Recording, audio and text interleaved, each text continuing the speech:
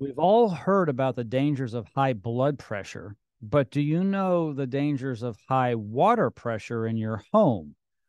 So, questions come into the Check Pro Radio studios. Is it dangerous to have high water pressure coming into my home? And I've asked plumbing expert Bobby Crowder, the family plumber, to join me here on the program. Bobby, how are you?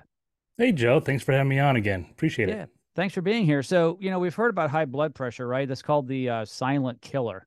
If we have high blood pressure as humans, we may not even know we have high blood pressure, but we could like burst a pipe. We could have a stroke.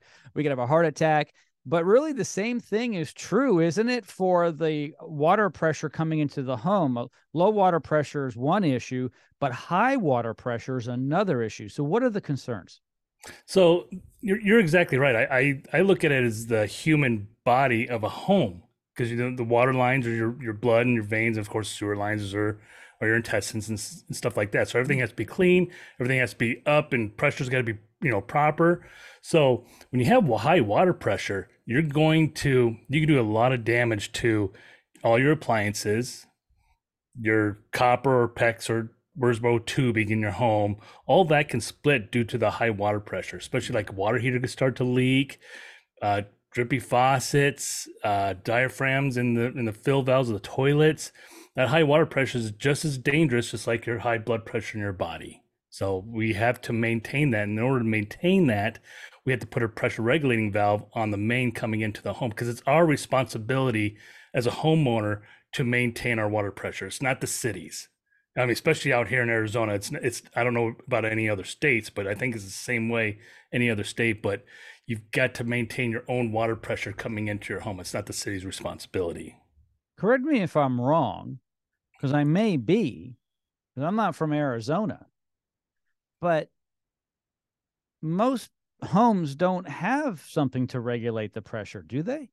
They don't. Yeah, like out here, they don't do it as well. It's not a mandatory thing. They just, pipe it right into the home, ball valve, hose bib right into the house. So, and then when the city starts building around or they start raising pressure up, they don't care about your home's water pressure. That's what I say. It's the homeowner's responsibility to maintain it. So you want to be, the thing is I like to see the water pressure around 60, 65. I mean, nothing more than 80 and above, even 75 and above. I kind of like to stay below that. But if you kind of keep that, like your sprinkler lines and your drip system will also start spewing and breaking pipes because it's just too high. So everything has to be maintained. And unfortunately, it's the homeowner's responsibility to do that. And us plumbers can come out and regulate that for you. So I'm sure a lot of you who are watching this right now are like me. What?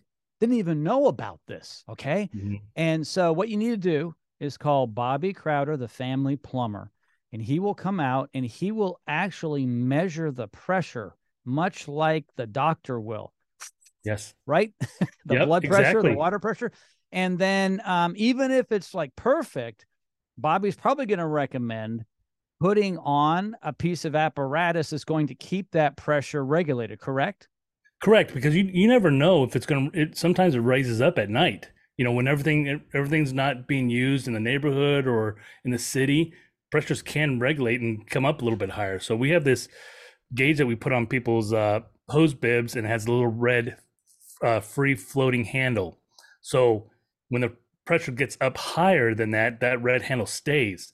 And believe it or not, I've had people come to me and say, "Hey, how come my pressure's at 110, but you were out here and we measured it was like 75?" Well, okay, now you see that the pressure rose at night when no one was using anything and it just climbed. So it's best to put a PRV on there.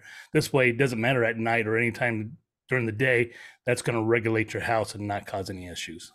Yeah, it's really important. To get a hold of Bobby Crowder, the family plumber, just simply go to the description of this podcast. All of Bobby's information is located there. It's easy to reach him. Bobby, thank you so much, my friend. I appreciate it. Thanks, Joe. Appreciate you.